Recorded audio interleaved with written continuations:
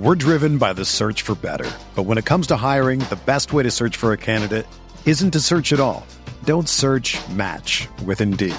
Indeed is your matching and hiring platform with over 350 million global monthly visitors, according to Indeed data, and a matching engine that helps you find quality candidates fast. Ditch the busy work. Use Indeed for scheduling, screening, and messaging so you can connect with candidates faster. Leveraging over 140 million qualifications and preferences every day, Indeed's matching engine is constantly learning from your preferences, so the more you use Indeed, the better it gets. Join more than 3.5 million businesses worldwide that use Indeed to hire great talent fast. And listeners of this show will get a $75 sponsored job credit to get your jobs more visibility at Indeed.com/Blue Wire. Just go to Indeed.com/Blue Wire right now and support our show by saying that you heard about Indeed on this podcast. That's Indeed.com/Blue Wire. Terms and conditions apply. Need to hire? You need Indeed.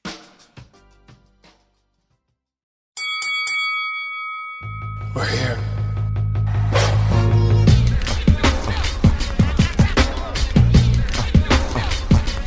I wish I could give this feeling. I wish I could give this feeling. On the corner. What up, everybody? Welcome to another episode of the Corner Podcast. Kel Dansby here with the old man Andreas Hale, coming at you guys from Blue Wire Studios in the Wynn Resort in Las Vegas. It is a big boxing weekend, but we're taking time out to talk pro wrestling. And we've got some good responses from our last show from last week. You know, I had Twitter buzzing a little bit. So today we got to revisit that. We'll be talking about now Jade Cargill signing to the WWE and what that means for her, what that means for her future in WWE, what that means for AEW going forward. And now the rumor mill kind of picking up with other talents over there and seeing if this is going to be just the way it's, you know, pro wrestling is going forward. Are we going to see people going both directions from here on out? Of course, we got to touch on a couple of WWE releases as well, because we didn't get to that all in last week's show. They cut a lot of talent there. Just a couple more names came out after that we'll touch on. And then 2 pay-per-views to preview: AEW, WrestleDream, NXT, No Mercy. And we'll talk a little bit about main roster on our way to Fastlane. 2 or 3 things to touch on there. So, Dre, damn, it's packed in pro wrestling. But it always is. Jade's the headline. Of course she's at. Now that she's signed, last week we did like a lot of hypotheticals. What does this mean? If she goes, how can they make her stay? Why she would go? And the responses have been great. One question that really took off, which people are very weird about, is what do you mean can they have 2 black women on the main roster at the same time? They're like, oh, did you guys not see WrestleMania with Sasha Not the same. and Bianca? It's not the same thing. And by the way, Sasha was gone 3 months after that. So if anything, you're proving our point. Yep. Because Bianca reached her zenith, and then they forgot how to book Sasha. They forgot about the tag team titles, all that good stuff. Her and Naomi put the belts on the table, and Sasha is now Mercedes Moné and being featured in random-ass pay-per-views in the crowd. Gone too. Trinity's gone in Impact. She's Impact champion. So if you want to know why we're asking the question, that's example A. Example B. Trinity's gone, a prominent black woman in that promotion for years. Sasha, who worked her way up from NXT, homegrown, gone, lost them both. And it happens to a lot of women on that roster, and others figure out their way through. But they have problems booking more than one person at the top, more than 2 people at the top, shoehorning and forcing Charlotte Flair to the top, which then leaves less spots when you have these women who are very deserving of at least having good feuds, good spots on the card. And I think, and I'll defend this all day, it was a valid question, because it may seem easy, like, of course they do. Yeah, they're nothing the same. And I explained how they weren't the same. But it's one of those things, we can't be ignorant to the fact that WWE doesn't have a great track record of having, let alone one black talent at the top of the card and in a prominent position, let alone 2. Yeah. All right, so let's start with this, right? Like, they didn't, this is going to sound crazy to some people, but they didn't sign Jade just to be a wrestler. They signed Jade to be a star, right? And that's the zenith of this conversation is, can there be two stars? Meaning, like, Sasha was a wrestler who became a star. They signed, like, when Sasha was in NXT with Bayley and Becky and Charlotte, she was a wrestler. She's always been a wrestler. Mandalorian came about, and now she's a star outside of it. They didn't sign Jade as a wrestler. They signed her as a star. So when the conversation starts, it's like, because people are like, oh, you pitting black people against each other. No, I'm not. What I'm saying is, I know what goes on behind the scenes at any company. This isn't just pro wrestling. This is anywhere. When you have two black people in the same room, do you have the personnel to push them both and not step on each other's toes? And that's going to be the challenge for Jade and Bianca. So let's just say there's a situation where let's say Black Panther 3 comes out. Are they going to send them both there? Are they going to send one of them there? Do they know how to split them up and have them do different things? That's the challenge. Because Jade has made it clear in multiple interviews, like, she wants to be a star. When she dressed up as Storm, and that's the went crazy on Instagram, she wants to be Storm. So you got to put her in a position to be Storm, and you can't make it a either or. It's an and, right? So they have to figure out a way to make them both stars and keep them there. And whenever it happens, the day that Bianca and Jade wrestle is going to be an event. Oh, yeah. That got to be a Mania match. Yeah, and that's like 2 years from now. Yeah. Right? No need to rush it. There's no hurry. You still got Rhea, and you still got to do great things with her. And I asked this because when we talked about it before, they know how to push multiple white women, right? Like, they know how to deal with Becky. They know how to deal with Charlotte. Somewhat. Becky has her gripes. Of course she has her gripes. But they know they each have a lane. And if you ask anybody, well, how many black women do they have on the roster right now? What's the answer? How many black women on the main roster? Thank you. There's one. And that's crazy. Now, through NXT, they started funneling. There's more black women coming through the pipeline. Jakara, like, there's a few of them there, but there's only one black woman on the main roster. And Bianca's done everything. And I don't want it to be a situation where they take any opportunities from her to give to Jade. Jade has her own thing. Like, they should be able to push them both. The Rock and Stone Cold were stars. They didn't have to step on each other's toes. Like, they can go separate. They can do their own separate thing. When they finally meet, if they keep Bianca where she's at, and if Jade becomes a star that we think she's going to be, that's like a WrestleMania main event. I will make the argument that Jade is. Somebody said this on my Twitter. I thought it was weird. We were talking about she's too big for NXT, and somebody was like, "Well, they had a lot of big names that come through NXT." No. Those names that came through NXT that were big were wrestling big, right? Yeah. Kevin Owens was wrestling big. Like Nakamura, wrestling big. Yeah. In our circle, Samoa big. Joe. Yeah. Jade ain't wrestling big. She was on the main channel at ESPN with the interview with Mark, right? Like, they rolled out the red carpet for her.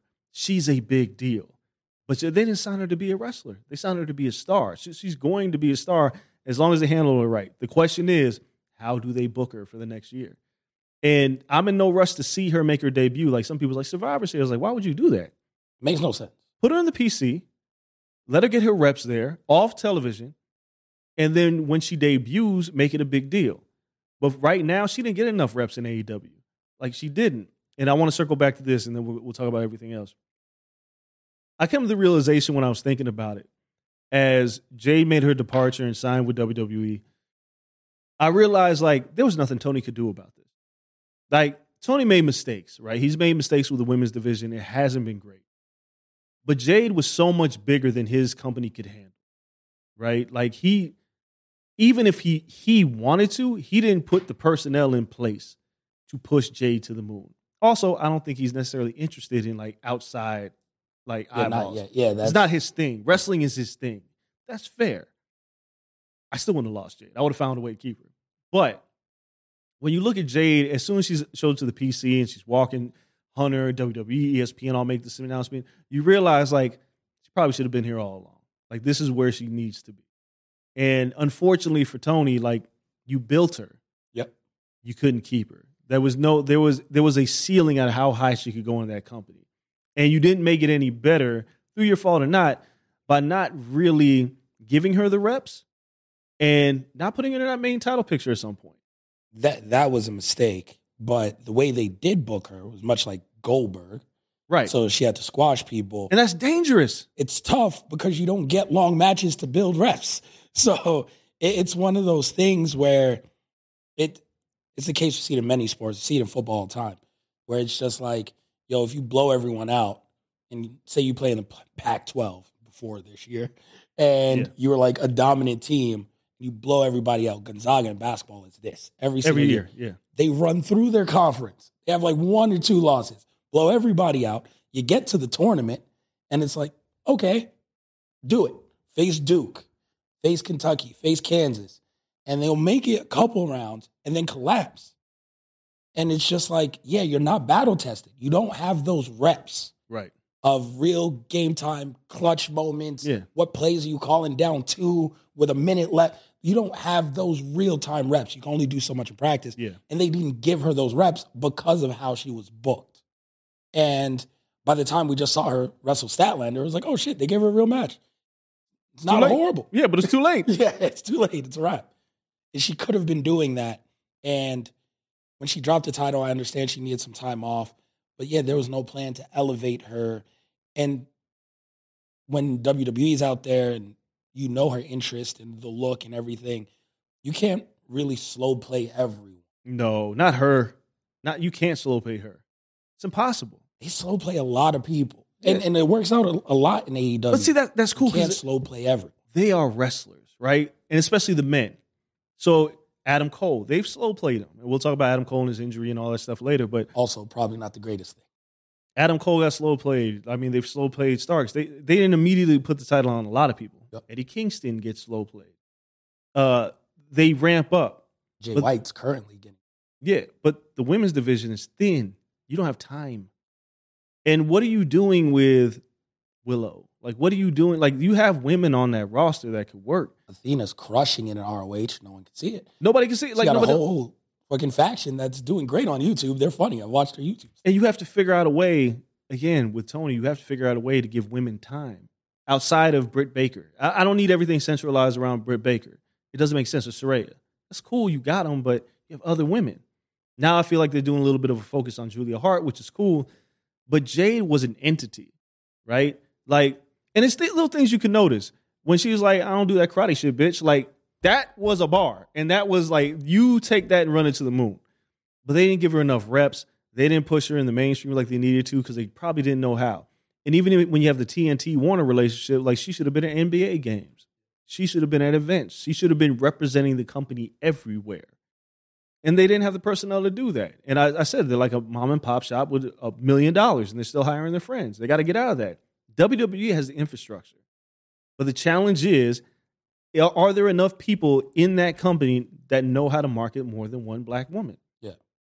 And people's like, it's 2023. Of course they do. No. 2023 don't mean shit. The problem is what you said, is do you not market a black woman, right? Because they'll market her. And they did this with The Rock, which is very different because she looks like a star. And they'll just market you as racially ambiguous, right? Like even John Cena, even though he's white, he's kind of marketed as it doesn't matter. Kids like it. Like they didn't put him in a box necessarily to feed into a certain culture and send him to shit for that culture, right? Like they never did that. They market everyone pretty ambiguously. The stuff I've seen, like Big E going and they send him to like game day and all this. That's ambiguous. Him doing shit for the culture is like, hey, Dre, I want to do it. And then you guys team up and you send him shit where it's like, oh, okay, black people are there. And like, oh, cool, you make the connection. They can send Jade to anything willy-nilly. She'll stand out. But are you going to send her places like, not necessarily that she has to go to like BET Awards, but are you going to send her to be around Megan Thee Stallion? Are you going to send her to be around Cardi B? Are you going to send her places in the culture that makes her huge? Or are you going to send her to a Taylor Swift concert?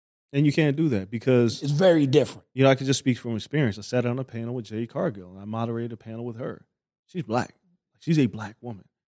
Like when I said it on the show before, like her and Bianca are very similar people. They're very similar. They're both nice women. But they're both very much about the culture that they're in. Like we just saw Bianca with her interest in WrestleMania with the little girls from Compton. Yep. Jay's interest was an AKA interest at Double or Nothing. They are very much about their culture. And that's what I mean. Is there somebody there? And I know there's somebody there. Tavia Hartley. I'll shout out to her because Tavia is amazing. And if you don't know who she is, find her on social media. She's the greatest thing that happened in WWE in terms of handling minorities in that business. But you got to make sure she handles this, because if Jade Cargill wants to, like, Drake is one thing. Like, I'm just using an example. Drake is everybody's people, right? But if she wants to do something like Jada Kiss, right? You know what I'm saying? Like, that you have to have somebody that understands that lane. And I don't know, like WWE, you can shoot big all you want, but at a certain point, because Bianca's the same way. Bianca was on this show, said, I want to do BAPS. Yep. Right? I can guarantee you that 80% of the company at WWE right now has no idea what BAPS is. But that's what Bianca wants to do. Yep. So you need to get somebody that can put her in that spot to succeed. Because the reality is, Bianca, Cardi B, and BAPS, let's make money. Let's do it. Now, if Jay says she wants to do Stomp the Yard, I don't know what she wants to do, but if she wants to do something black, you have to have somebody that draws those connections. If she wants to do Grownish, or if she wants to do Young Love, if she wants to do any of those shows, if she, whatever it is, rap shit, you got to have somebody that knows how to make those calls. Because you got to build a base. You have to build a community around these women. That's the key. Like, people remember Beyonce's Beyonce now, and that's great. And everybody love Beyonce, and they dress up in silver, look like fucking Tin Men, and go to these concerts. But, like, first time I saw Beyonce outside of a music video was on Smart Guy. Yeah. Like, just in terms of, like, yo, we wanted to branch out. Like, Destiny's Child is more than just they were on Smart Guy. And Smart Guy was on some, like, yo, this is good. It's teenage, but it's, like, kind of like hip type shit. And, like, it's for, like, black people, and they understand, and made a connection. And it was like, all right, cool. Like, can they get on a show like Grownish, where she shows up in her AKA stuff? And that's a bigger audience. And then you bring her into these little things, much like we had Leonard Ellerby on our show earlier in the week. He's like, yo, this is what I do. Yeah. I know how to market black people in places, and then they become massive stars to everyone. But he builds a base. You say it all the time, there's no country There's not. for black people. There's no country for black people in anything. No, so it's one of those things, like, you have to foster that and build that, so they take that wherever. Because as ambiguous as they tried to make The Rock, and they did, when he got free of that, he leaned into the Samoan culture. Yeah. He's in Moana. He's the star that, like, he knows where his base is. In the Fast and Furious movies, they're doing a fucking haka. Like, he has a base that follows him, and he needs that base. But The Rock can pass. The Rock can walk into a room, and people are like, I don't know what he is. Yeah, that's true. Jade can't walk into a room. You know what Jade Cargill is. You know what Bianca Belair are. They are both very strong black women. And they are very strong black women who are very much about the culture. And it's like, again, you have to put them in positions to succeed. And that is going to be the challenge WWE is going to have. And if they need to fulfill it without making sure that they put them against each other. Yeah. And I don't mean against each other in the ring. I mean backstage, where they feel like, oh, I didn't get this opportunity because you gave it to Jade. Yeah. No, it needs to feel like, oh, you can do this, because I can guarantee you, if you call Jade or Bianca and was like, you want to go to the BET Awards? They're going to both say yeah. And you can send them both. Exactly. Like, if you're a black person at your job, and you say you've never, in any job, and you've worked jobs in your life, and you can honestly say you've never been in a room where you've looked around and be like, yo, it's me, it's one other black person, they're going to promote one. Yep. Or like, yo, there's an opportunity, and they need diversity. Yeah. And it's just like, fuck, they're only taking one of us. Just because they need to promote that they have diversity or everything, company retreat, or you're going with executives to something to speak, and they need diversity. Oh, shit, they're only taking one. And that's like a horrible feeling. It is. Because now you're all racing for one seat. And that's what it shouldn't be. And if you can say honestly you've never been in that situation, then great. I mean, you're lucky. You're very lucky. Because as you move up, that situation occurs a lot. And that's where we see people get like underhanded shit and talking stuff and the crabs in a barrel mentality. And that's something we're trying to get away from as a culture. And you have to have these hard discussions publicly, because that shit is real. It's not made up for no reason. It's because they gave us one spot. It was like, here, race for it. Yeah, I've spent my entirety of my career in rooms with people that didn't look like me. right? And even early in this podcast, I made it very clear, like, you need one black person in the room to say, no, that ain't it. But after that one person says, no, that's not it, you got to open the door for others. And, as we talk about, like, boxing, pro wrestling, and MMA, there was a time that it was me, right? Before I met you, there was me. Yeah. And, who else was there? Tim Smith, who was now the head of PBC. Franklin, and, Lem, but they were all older. There was nobody my age covering boxing. Nobody. The door didn't open a lot. No. But it was younger black people. And a lot of people get really territorial about where they are. Now, I'm not saying this is going to happen to Jade and Bianca, but I'm saying the situation is there's an atmosphere that's created that makes people feel like there's a show on Hulu right now called The Other Black Woman about two black women at a job where one of them feels like, oh, shit, there's competition. It shouldn't be like that. Is that what it's about? Yeah. It was very hard to know from, like, the little previews, but that should look good. Yeah. But white people don't have that issue. They go to work and they don't go competition. Because there's like 10 of them in the room. Maybe some white women. Women, like, that's about it. Yeah, you go but to that's like a minority group. Level. It's a minority group. You're a minority right. group. Yes. They put your ass right. As soon as you're in a minority group, they're like, yo, one woman. One of you. That's it. 37 white. Just to check off the box. That's it. Right. So it's like, fuck, there's like 5 of us here they could choose from. So women's wrestling is just now taking off, really. Like, people was like, oh, it's been around forever. No. In WWE, women's wrestling wasn't a thing until not even a decade ago when NXT became a thing. They were divas. Yeah, they were divas. And the focus wasn't on wrestling. And the Four Horsewomen brought that emphasis into NXT, and now women's wrestling is a thing. But now you have women's wrestling a thing. Now it's a new thing. It's like, oh, well, we need black women wrestlers and Latino women wrestlers. And they're doing that, but you have to make sure you put them in spots to succeed. And I just want to make sure they do that. Case in point, Raquel Rodriguez has the look. Yeah. There's nobody there that understands how to book her. No, and she looks ridiculous. Nobody. Go out there, flex your back muscles. That's ambiguity. Yeah. That's, you have big back muscles. That's all we know what to do. It's corny. That's what it is. Go out there, flex your back muscle. No, they got lucky with Dom. Yeah. Because it's not that they knew, like, it's cool, we can embrace his Mexican heritage, because they fucked up on plenty of Mexican wrestlers beforehand. They knew we have Eddie, we have Ray, we had this, like, weird contract signing match where we don't know who your dad is. So we'll lean in, and you're not getting over as Ray's son. We'll just give you everything Eddie did.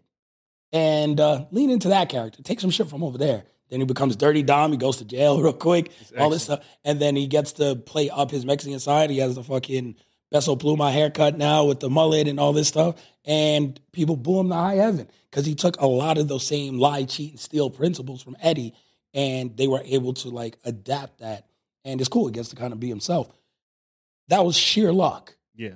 Because outside of that, and you having some lineage, Samoan dynasty, now the bloodline, it's like, all right, I don't know how the Usos did it. We got to have them on the show one day. Yeah. When they just got fed up. And I was like, fuck this. Like, no, we're not going to do everything you made my uncle do, my dad do, everybody else back then. No, we're from the Bay. Yeah. We hood. It's the Uso Penitentiary. We're wearing Jordans. And they're just like, that was when they were in white forces. They were wearing all black with white forces. And then they were red forces. And I was like, I've always said, like, the first time I interviewed the Usos, I was like, they're blacker than me. I was like, oh my God. Like, how did they let you be you? Like, how did that meeting go? Because you have writers, when it was just like, I'm fed up with this shit. No, I'm not going to be either childish and just paint my face with neon colors because you think kids like that. And I'm not going to be a stereotypical Samoan that you guys have had here for years. And they made them do the haka every time they came out and shit. Yeah, thank that God they weren't headbutting people. Yeah, it was just a kid-friendly version of that. They're like, we'll let you be baby faces, but still we're going to find, like, really baby face shit that Samoans do. You guys got to do that. No. Whenever there's like, no, I'm fed up with this shit. This is who we are. And anyone can be this. Uso Penitentiary is crime time. But you don't got to be black to be crime time. No. Like, no, we can be Samoan and be crime time. Like, this is who we, like, it's a gimmick not based on a culture. Yeah. It is a gimmick. And they were one of the only acts I really saw that really transcended. And New Day, of course. Oh. Where New Day was like, yo, we're black. But this, and they try to make them church people. Yeah. Because it's a black thing. And they're like, no. When we lean into the rainbow colors and the kids and the unicorns and the anime shit and the cartoon, And that's part of our personalities. That's a gimmick. We've seen people have this gimmick. Black people can have it's just a gimmick. It doesn't matter what you are to have that gimmick. We can get it over, and then they got it over. Man, I'm gonna be real transparent. He might get mad at me about this, but so I was having a conversation. I was just talking about black wrestlers and doing right by Jade with Big E, and I asked him facetiously because I know the answer to this question. I was like, "You think if it wasn't for y'all, would Jade get signed if it wasn't for the New Day?" He's like, "What are you talking about?" Because E's never going to take credit. Woods, Kofi, they're not going to take credit for this. But if it wasn't for the New Day, Bianca wouldn't be here. If it wasn't for the New Day, like the New Day, I had an interview with Ricochet talking about how much they opened the doors for an influx of black talent to not be pigeonholed, right? So now you have the floodgates open for black talent. And in the past, 4 to 5 years, we saw people was like, oh, look at all the black champions. This doesn't happen without the New Day. And, the watershed moment is Kofi winning the title and the impact it had on the community and how black wrestling Twitter reacted to it. And then how we looked at black wrestling Twitter and wrestlers emerging from that and how everybody is now it's crazy to think that a black wrestler is a champion. That was not a thing 10 years ago. No, E, it sounds like a ridiculous question to ask E, right? Like on the surface, but if people really sit down, like, yo, no, you have a really good point. Because E and Kofi are one of a handful of black champions. I think they're 50%. They are. That this company has ever had. The main champion, like E, Kofi, if you want to count The Rock. Sure. And Lashley. That's it. That's it, right? I'm pretty sure. For and, WWE and I gave you Booker. Yeah. And he held a different belt. Yeah, he didn't help the main no, but I'm giving you Booker. So there are two of 5. And 2 of them were in the same faction. Yep. And then 3 of them, those 3 had the tag team title the longest reign until the Usos. And they did it without being pigeonholed into anything. What did the other 3 have to do to win the title? Easy answer. What? They had to be heels. Oh, yeah. If anything the New Day can be attributed to is you can be a black baby face and be world champion. Because people say whatever you want. Cool, black people got ascended beforehand. You always had to be a heel first. Okay, cool. The Rock went back and forth after. He had to be a heel first to get there. There is no, you're a nice guy, black person, woman or man, and getting this belt. No. You are a heel. And the New Day changed it. So when you say there'll be no Bianca, you're damn right, because Bianca was a babyface through and through and won that belt. That shit wasn't possible before the New Day, Kofi, it just wasn't there. Didn't exist. Because they were like, how could a black person be liked universally? It was the turning point because the New Day started off as heels with the church gimmick, and they got themselves over. And then they created an atmosphere where it was like, oh, I can like anime, and I can like, cereal. Yeah, I can like pancakes, cereal, anime, cartoons, video games. Like I remember all the times I'm paying homage to Blue and Exile's Below the Heavens on my ring gear. And for the 7 people that got it, it meant a lot to us, right? Yep. Or the Fuji. Did he do the Fuji? He did Fuji's. Okay. Whew, I didn't want to put that out there because there was other plans that we had for album covers. Yeah. For no, ring he gear. did Fuji. Okay. Whew. Not blowing the spot. But there was always this paying homage to something that a small group of people will understand. If other people don't get it, it'll be like dope gear.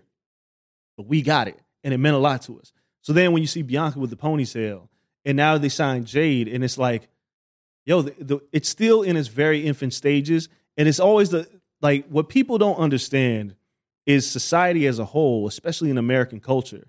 When I listen to these people say it's 2023, we're on equal playing fields. No, you had a 400 fucking year head start. And in pro wrestling, it was almost 100 years. And now black people are finally at the table. Ain't even been a decade yet. Kofi Mania happened 4 years ago. 4 years ago. That's it? 2019. That's when we were in New York. Wow. 4 years ago, that's when that happened. Wow, there's a wedding anniversary weekend. 4. Damn, that's quick. Think about that. 4 years ago, prior to that, there was no, he was African-born champion. Now, I also had to put African because The Rock was never celebrated as a black champion. He just happened to be black and Samoan. But they never leaned into it. A deal. Yeah, it was never a thing because him, like Vin Diesel, can get away with it. Like Mariah Carey, you could play both sides of the fence. E and Kofi can't play those sides of the fences. Woods can't play those sides of the fences. Jade and Bianca, they're black. And there's no getting away from it. Lashley, too, even though it was crazy how someone Latino. He's Dominican. Yeah, I was like, wait. It makes sense. I never knew this. Yeah, like when you look at it, I was like, hey, papi. Okay, cool. Okay, I get it. But these men have celebrated themselves as African Americans or black wrestlers. And Bianca showed up on the scene, was like, y'all, I want these little girls from Compton. I want this HBCU band. None of this happens without the New Day. And I think anybody who's watched pro wrestling will know it. And if anybody wants to deny, you're just fucking lying to yourself. If it wasn't for the New Day, Jade wouldn't be in the WWE. Yeah, people act like there's a long storied history of high-level celebrated black athletes in the WWE. It is not a thing. It's relatively new. 3 of the 5 people we just named as champions, and Booker T is a stretch of it, happened. You count Mark Henry, too, if you want. Sure. So we got 6. 3 of them happened post-2019. Yes. In the past 4 years, 3 of them happened. Yes. Before then, the earliest, starting with The Rock, 2000. Yeah. They've all happened the turn of this century. We're about to be at WrestleMania 40. In the past 25 years, yeah, all of them have happened. And if you're counting the main belt, it took The Rock to Kofi, which is about 20 years. And to be clear, that's black men, because black women, you had Sasha and Bianca. Sure. Yeah. I mean, but Sasha was, I guess, a little bit before Kofi. Yeah. But there hasn't been a run of them either. No. There hasn't been a run of black women. And Trinity. Trinity, Sasha, Bianca, and I feel like one of the old school, like, I feel like, did Alicia Fox? Alicia Fox might have had, I don't like, count the Divas I don't count anything that was Divas. I don't count. They'll fuck you up for dishonoring Alicia Fox. Alicia Fox now has like a wild cult following. It's cool. Like she did her thing, but it was the emphasis wasn't on pro wrestling, right? It was on Divas. Yeah. And shout out to them. Like they broke, like Trish Stratus and Lita broke down a lot of doors with that shit. And it's crazy. Like now that they signed Jade, women's wrestling has come so far because you've had like the Bella Twins, you've had Trish, you have Lita, now you have Bianca and you have Becky. And it's funny because if you look at the next wave of NXT women that are coming up, they're like all these athletic women that 15 years ago would have been like, pro wrestling, what? Like, there is a wave of women, athletic, strong, beautiful women that are coming through NXT. And shout out to Hunter, because if it wasn't for Triple H and NXT, we wouldn't be here. Yeah. I mean, it was always, and understand, like, Japanese women's wrestling is never fallen. Oh, ever. Like, that shit's been great forever. Yeah. But it wasn't mainstream or transcendent. When you got to, like, the mainstream, I think there's a video going around on, like, Twitter every now and then. It resurfaces, like, every couple months of, like, WWE women's wrestling when it was WWF in, like, 91 through, like, 95. Big trash. And, no, the shit was great. What? Like 91, 95, like they had wild ass WWE women's matches. They would do but no one knew. Yeah, they would do Medusa and like Aja Kong in like some random match, and unless you were a tape trader, you had no idea who these people were. Zero. But they just like let random women just tear the house down every now and then. And then like 95 hit, and then women just went away, and then 98 hit, and like Attitude Era. And they were like, puppies. Everybody's got boners now. And it just went to full-blown misogynistic, like, just really horny teenage shit from a grown-ass man running a company. Yeah. And shout out to Impact, because I can't forget, like, Impact really started this stuff stateside. Yeah. Like, the Knockouts division with Awesome Kong and Gail Kim, like, they really smoked it. But now it's like, in the mainstream, we are seeing it flourish, and now Jade has a chance to elevate it even further. And signing her is like now... Because, I mean, look, man, I don't care what anybody says. Who has a bigger star potential, male or female, than Jade Cargill? It's tough. I mean, it's when you look at someone who looks like The Rock, when you look at someone who looks like John Cena, right? There's only so many people on this earth walking that look like that. So when you put them in Hollywood, oh, this makes sense. Like, who looks like an action star? Like, who looks like a movie star? Only so many people can look like that. Everyone knows I'm a Sasha Banks stan. Now I'm Mercedes Moné stan. And, like, that's great. And she looks like a million, but she's tiny. Yeah. So what she did in Star Wars was amazing. but still like her roles, we haven't seen her in a million different type of roles because if she walks into a room, you wouldn't necessarily know she's a movie star. Oh, look at this girl. Yeah. A little girl. And she looks great, but like she has to really work for her roles and everything. And when The Rock walks into a room, it's like, oh, that guy looks different. He's huge. Like Cena, he walks into a room, he looks different. So when he's funny, it's like, oh, that's shocking. You can put people in those roles and look like they're going to be movie stars. Charlotte looks great for wrestling. Yeah. You know, like she looks like a wrestler still. Becky looks like a wrestler still. Like Bailey, they're stars in wrestling. You're not going to put them in a random room and be like, that's a movie star. No. Ain't nobody turning heads like Jade Cargill. Jade, you put in a room, you're like, she's a wrestler? Yeah. It's like, she doesn't look like she's buff and built. No, she looks more like a movie star. Yeah. She doesn't look real. She doesn't. She looks like, when we first saw, I remember the first time I saw Jade on Instagram, before I knew she was a wrestler, I was like, who is this? Like, is this airbrushed? Like, it's real. And then they signed, and you know, I'm sure Cody's going to have to come out and say something soon. This has a lot to do with Cody Rhodes. I don't care what anybody says, because Cody and Brandy brought Jade over to AEW. Yeah. Like, they had a lot to do with it. I'm sure they had a conversation with Jade to get her over to WWE. But it's like, that woman walks into a room, and it's like not disrespecting any other woman on the roster, but everybody goes, who is that? Her build, her look, everything about her screams star. And you don't get that very often. Tony got lucky. Tony Khan and AEW got lucky they had that kind of a woman. But really quick, they realized, like, we can't handle this. This is out of our league. They weren't ready for what Jade wanted. They couldn't do it now. And I know they, maybe 4 years from now, but Jade ain't got time to wait for that. Even though Jade's like, is she 30? 31, they said. Like, you ain't got time to waste with Jade.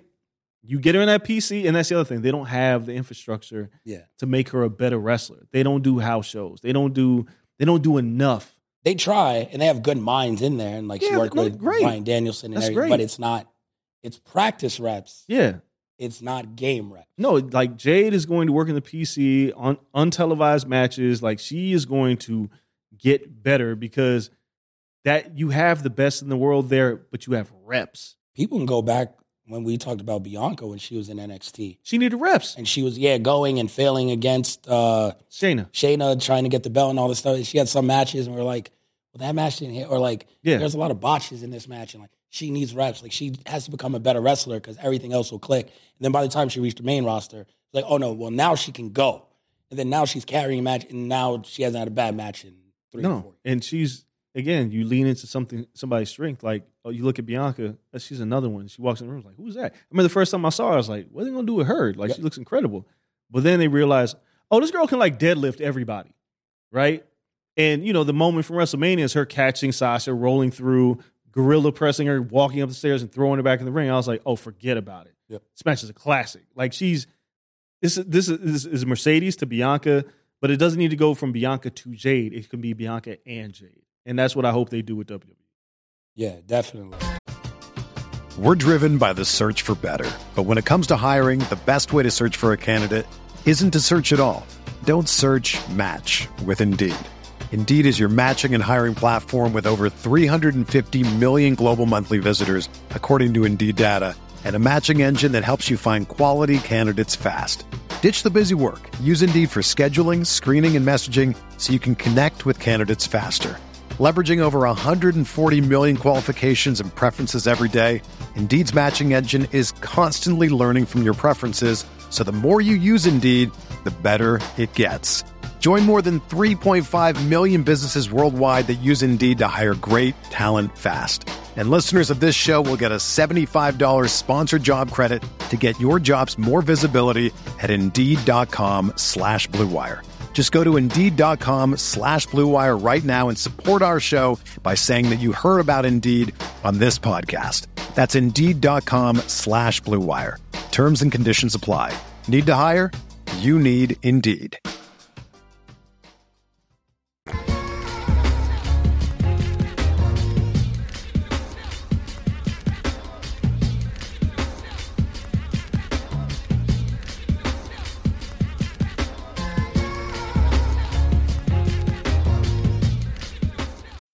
When you need mealtime inspiration, it's worth shopping Kroger, where you'll find over 30,000 mouth-watering choices that excite your inner foodie. And no matter what tasty choice you make, you'll enjoy our everyday low prices, plus extra ways to save, like digital coupons worth over $600 each week. You can also save up to $1 off per gallon at the pump with fuel points. More savings and more inspiring flavors make shopping Kroger worth it every time. Kroger, fresh for everyone. Fuel restrictions apply.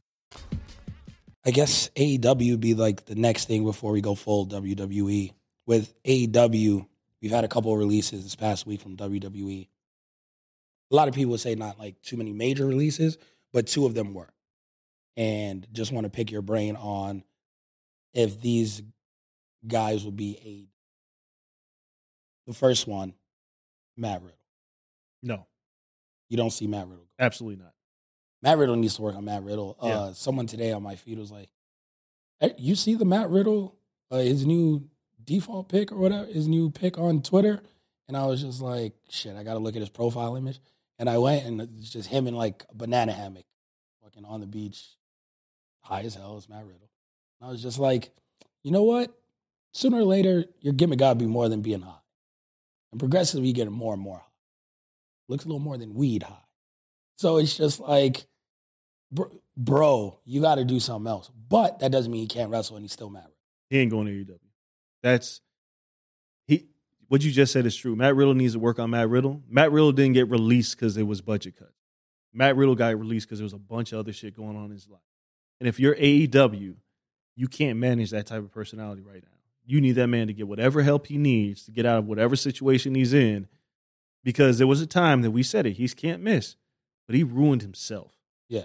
So, no, Matt Riddle will not be in AEW. Impact Matt Riddle. I don't even know if Impact wants that.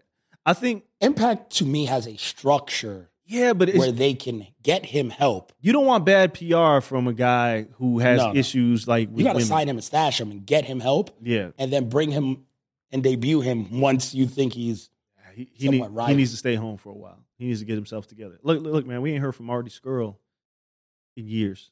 Yeah.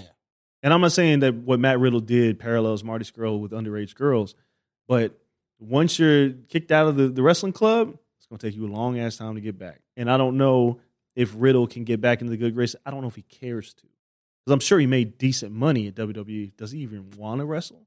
I think so. I mean, I don't know what else he would do. Nothing.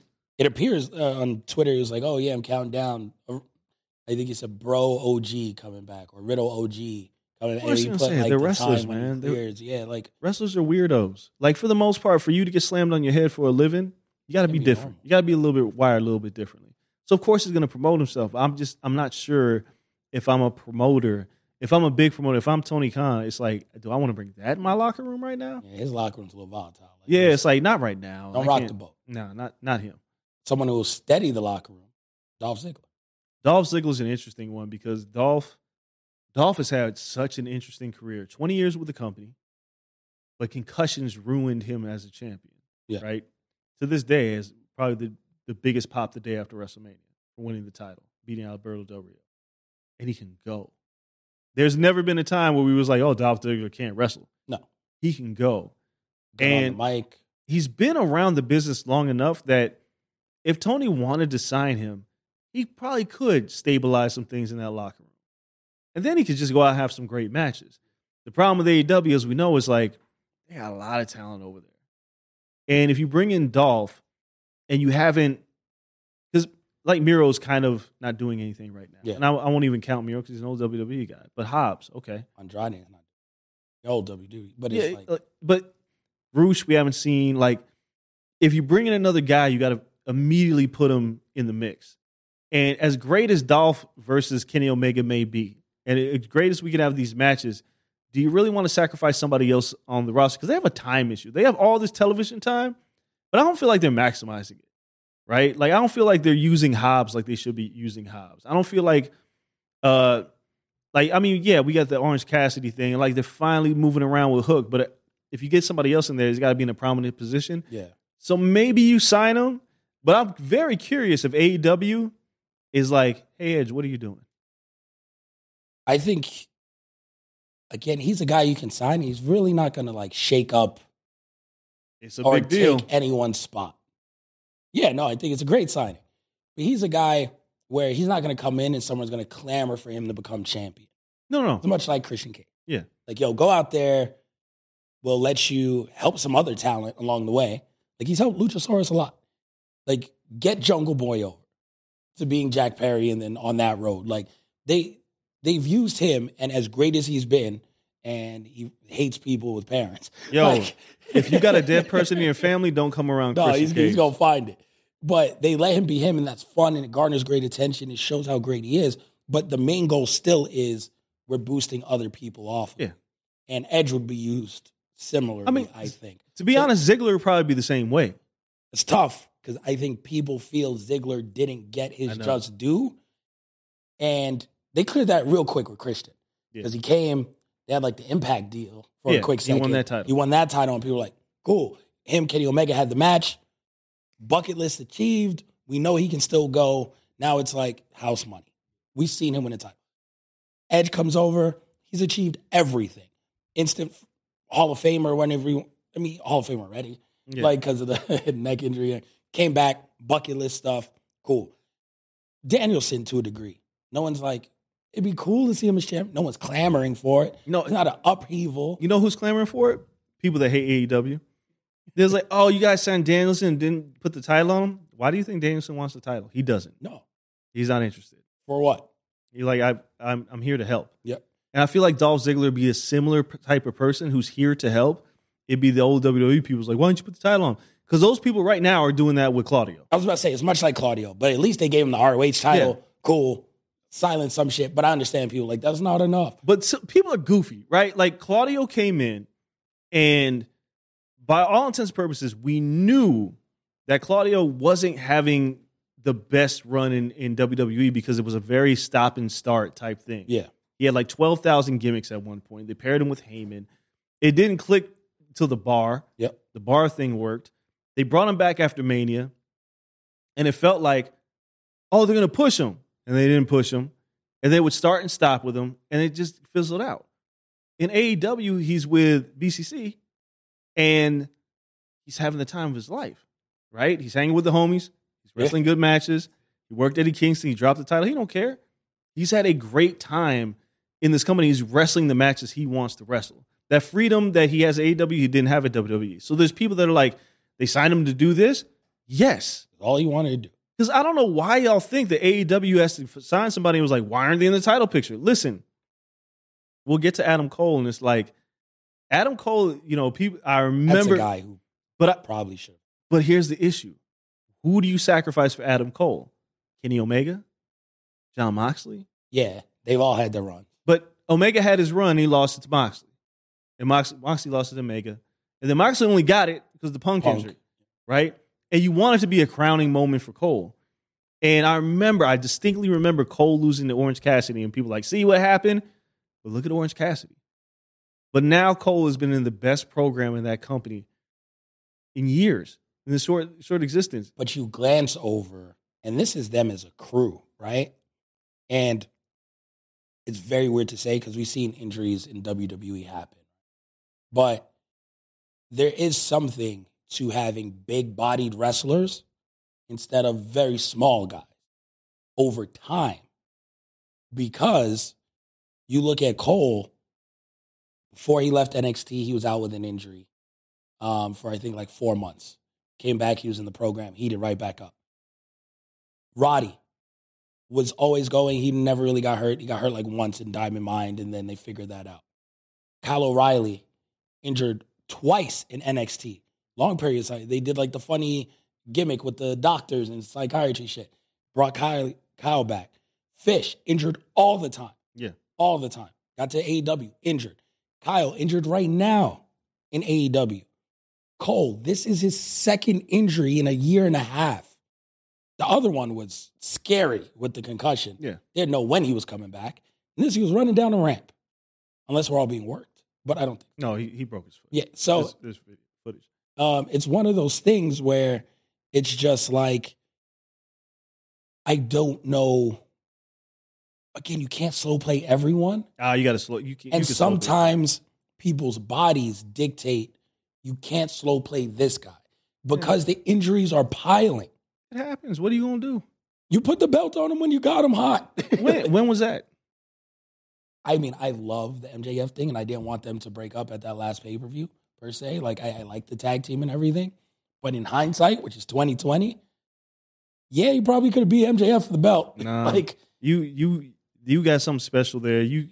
Injuries happen. Big guys, small guys, he got hurt running down a ramp. Right? Like he particularly and his crew have a bunch of injuries. Yeah, but it happens. That's like saying running back injuries happen. Yes, they do. But Saquon's injured more than most. Like, bro, he got injured. He didn't get injured wrestling. He got injured running down a ramp. There's nothing you can do about that. No, but some people are more injury prone than others. Some people are workhorses, and you're like, all right, you know what? If Moxley gets hurt, I mean, Moxley just got hurt. Yeah, shit happens. There's nothing you can do. The guy's a workhorse, not like he's getting injured every Thursday. I have no concerns about Adam Cole. He'll be back, and it'll be interesting to see because WWE had the issue when Stone Cold broke his neck, and Stone Cold was out for a year. And what did they do? They kept Stone Cold on TV. Yeah. And they made sure to keep the storyline going. Now, as we get ready to talk about WrestleDream, at the end of Dynamite, they run an angle where MJF gets jumped by people with masks, and one of them has a mask that he wore when he was, the devil. Yep. And you wonder, are they pivoting off of this? Because now they're in this interesting situation where I don't know if there were plans to keep MJF babyface long term. Did Jay White get jumped too? Jay White got jumped. Yeah, who jumped him? I can't remember. Masked people, but I'm not sure the devil popped up on that one. Yeah. But I think they both got jumped at one point. I mean, it could be fun if it's like a Bullet Club thing, right? But I don't know. But the thing is now MJF is stuck in this babyface. And I say stuck because if you wanted to spin out of it, you can't really. Because if Cole was the one to jump that thing, you got to wait. Yeah. And Cole needs surgery. That ankle injury looks pretty bad. 3 places. So how long can you keep the title on MJF? And how long can you wait for Cole to come back to finish the story? Can you take the title off of MJF in the meantime, and then maybe put it back on him? Or how does Cole cost him the title from behind the scenes? We're going to see what Tony Khan can do when surprises happen. Because the one thing that Vince has, I don't even know, when he plans shit, it sucks. But when injuries happen and he's got to pivot, magic. There ain't no Kofi Mania without Ali getting hurt. Yep. Right? There's so many situations. If Triple H doesn't do the curtain call, Stone Cold doesn't win King of the Ring, and everything happens by accident in that company. But they figure out a way to pivot away from it. Can Tony Khan keep the cart on the course, or is he just going to blow it up? I don't know, but I think Adam Cole's he'll be fine. Like as long as he if they put him and Roddy next to each other in hospital beds over the next few weeks, like there's golden things you can do, but it's going to be a lot of weeks. It's a minimum of 3 to 4 months type of injury. So that puts you in next year. And does this match now happen at Double or Nothing in Vegas next year? That's a long time. It doesn't have to be a title match, I guess. Like if it you doesn't. cost them the belt and then you just bring the feud back around. They whenever they found this out, because I remember we watching MJF Cole run down the ramp and he starts hobbling. I thought, he maybe pulled a hammy. He broke his foot. Yeah. Like what? I don't even know how that works. Yeah, I don't even know what he just broke it. And then it was like, oh, you broke your foot. And I know Tony Khan was like, all right, well, we had this whole thing. Because at this point, you can clearly tell they had this long-term plan for these two. Yeah. Now it's like, oh, we can't do anything. Now MJF's got to work a handicap match for the Ring of Honor titles. Going to drop them. Do you drop them to them? We'll talk about that in a second. But they have to figure out, they have to pivot away for some things. So we'll see. But AEW is, some people ask me, is the beginning of the end of AEW that Jade Cargill's gone? I was like, no, they're fine. Yeah, it's the end of an era if you're listening to Tony Khan. This is the end of what AEW was. Yeah, and this is the beginning of something new at AEW. I just don't know what that means. I don't know what it means. I'm not sure if that's a good thing. I kind of like what it was. Yeah, look. There's a lot of belts, though. You're losing Jade Cargill. So many, the belts are too much. Yeah, there's too many belts. But you're losing Jade Cargill. It's not the end of the world. Dynamite was still good. Collision's still good. Collision's okay. It misses Punk. Of course. I mean, anybody was like, it's better off without Punk. You're bugging. WrestleDream looks like a really good card. We'll go down it. WrestleDream is a really good wrestling. They all are. Of course. He's a message board wrestling. Yeah. He can book a match. That's great. There's too many damn titles. What does this mean for ROH? Don't know. Because it may not be the end for AEW. Because we want it to be. No, it's not. But the signs seem to say this is the beginning of the end for ROH. It was cute. And he tried to keep it afloat and everything after he bought it. I'm not sure it's going to work as a weekly television product anywhere.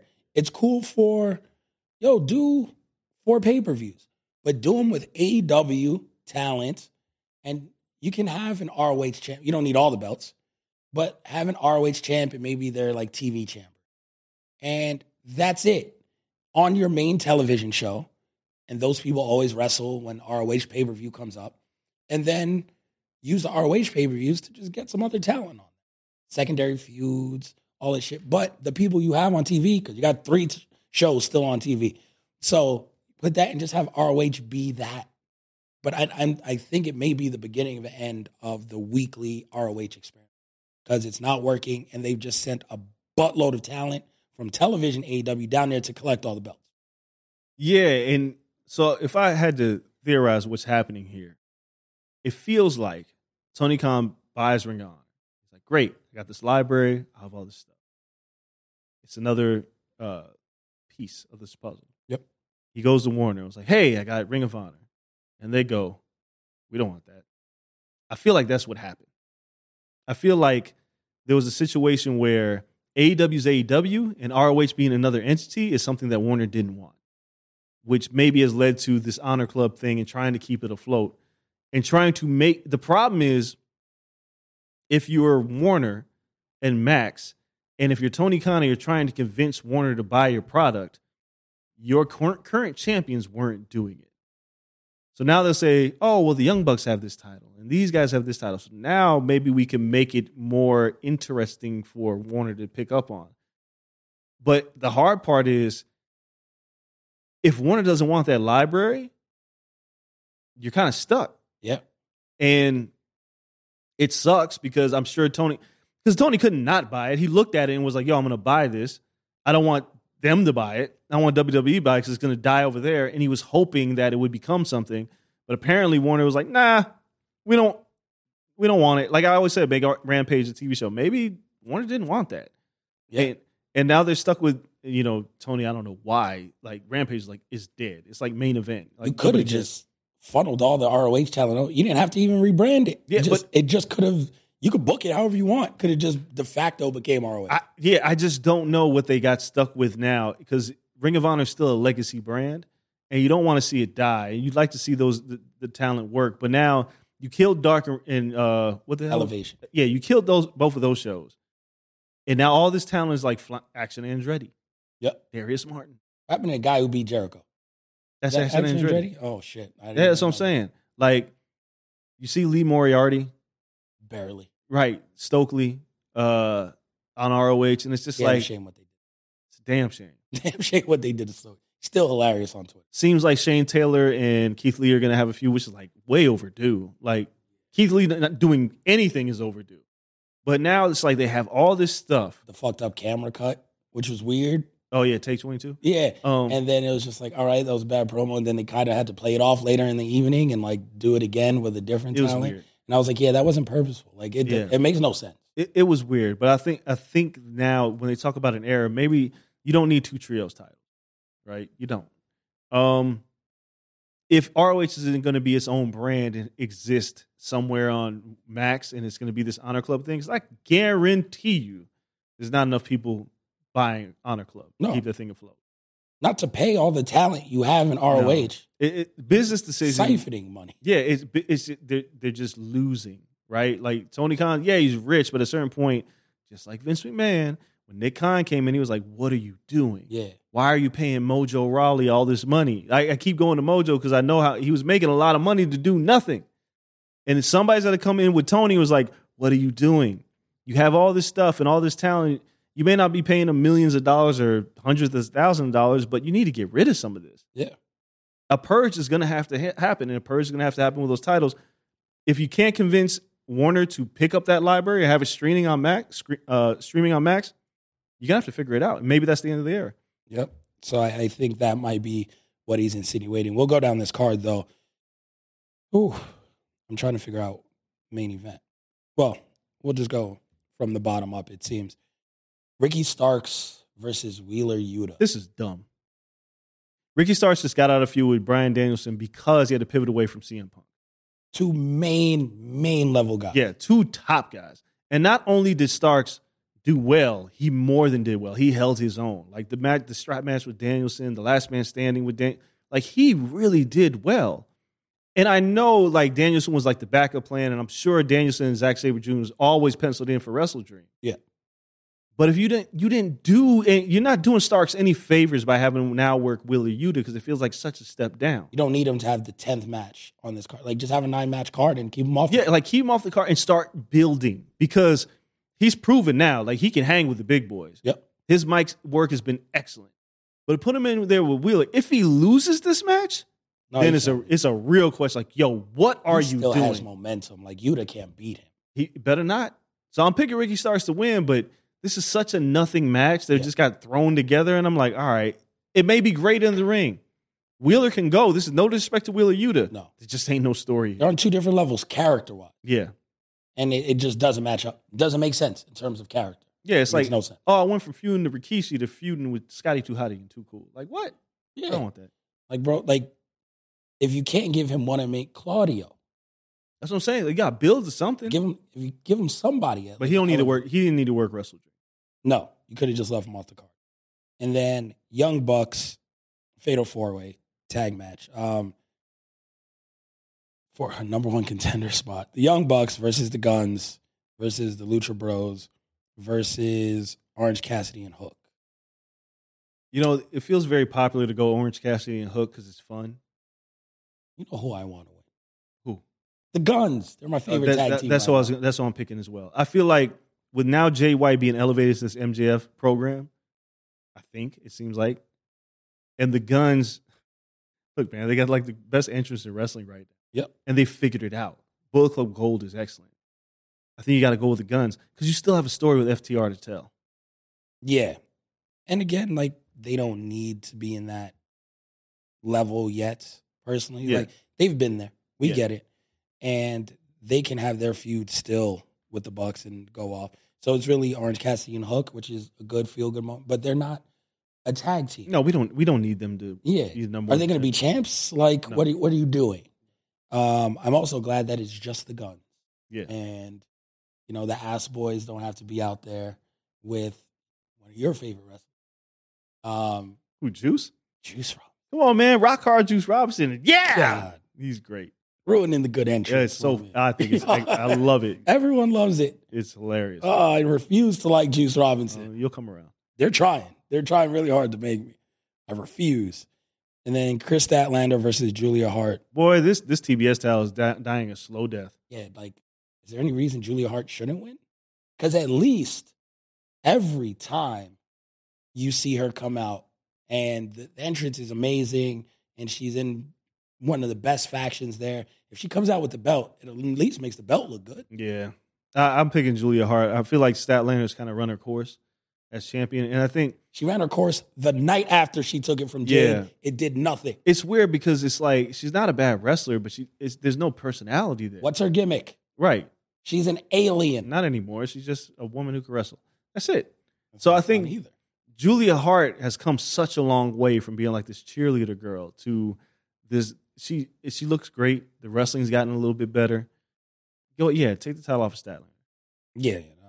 She's done nothing to elevate the title. Title changing hands. Eddie Kingston versus Shibata. Boy, this is Just fun. Woo! Look, Eddie Kingston's still doing his "Let Me Get My Shit In" tour, right? Now he's got both belts. Yep. The rest of Shibata's got the pure title. Maybe they unify one of these titles because there's too many titles here. But Kingston should win. And I know he doesn't want to. You don't have to acknowledge the strong open weight championship is not for your company. Yeah, whatever. Just Have him not bring the belt out. Yeah, but I'm picking Kingston. Like, we're at a point now where it's like, we got to start being all system go on Eddie Kingston. He's too good. Yeah, Shibata, he just got this. Yeah, like Shibata doesn't. I love Shibata, but it's Eddie Kingston. No, they're just going to chop the shit out of each other. Yeah, they're going to beat the fuck. I'm here for all of it. That's all this is. It's going to be great. Christian Cage versus Darby Allin, TNT Championship. I don't think Darby's going to lose in his hometown. This ain't WWE. I think so. Christian Cage, the real TNT champion. I know it's been so good. Like it's been so. It's been Power so of the turtleneck. Good. Christian Cage has like, while all the bullshit was happening, Christian Cage was like, just let me cook. Let me just talk about dead people. Let me be a bad parent. Let me do all. He's been phenomenal. I just don't know where you go if Cage wins again, because they're trying to tease the split with Luchasaurus. I don't really want that right now. I feel like, you know why? Why? Got to get him away from Luchasaurus. I know, but he has a better friend coming. Well, if Edge is coming, then he has a better friend coming. But yeah, I'm going to pick Darby to get the title off him in his hometown. Okay, I think Darby loses, and then Chris Jericho and the Golden Elite versus Takeshita, Sammy Guevara, and Will Ospreay. Don Callis has built himself a nice little stable, and Sammy Guevara can't do anything but stay. No, I don't know what Ospreay is, and it's a very strange thing because everywhere else he's a babyface. Yeah, and he shows up here and he's a heel, and he's kind of cool with Callis. I mean, he should be a heel again in New Japan. It's a very weird situation because do Omega and Ibushi, do they need to win here? They kind of do, but it's almost more fun that they keep losing. Yeah, they lose right? all the time. Kenny Omega can't beat Takeshita, right? And Chris Jericho and Sammy Guevara have their little feud going on, and Ibushi and Ospreay feels like something that should be another program at some point. But I'm going to pick Kota Ibushi to get the pin here because it ain't going to be Omega and it's not going to be Jericho. It is very weird, as a quick sidebar, Jericho being a babyface again, I don't like it. No one likes it. It's like, I like Sammy Guevara like taking this Scarface heel role. I just need him to grow some facial hair. His new entrance is very Scarface. Yeah. And I like that. But I don't like Jericho's. Shout out to Teasy. Yeah. Shout out to Teasy. But yeah, Jericho's a babyface. I hope he eats shit in this match. He's going to pick up the pin. I just kind of want him to go away. Yeah, he's going to sub Sammy Guevara just because it's some shit they would do. Jericho stand tall. I could see that. Takeshita should just pin Kenny Omega again, yeah, to like just continue the narrative. What's the knife? But I think Chris Jericho subs Sammy Guevara because that's the biggest storyline. And then MJF 2-on-1 handicap match versus the Righteous. Honestly, if he went out there by himself against the Righteous, he should still probably win. Yeah. So the question becomes, is this where the pivot happens? And whatever Tony was teasing on Dynamite comes to fruition in this match to cost MJF these titles? I would hope not.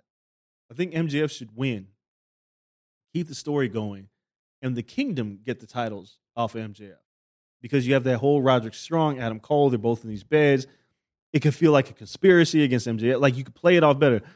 I don't even know why the Righteous are in this match.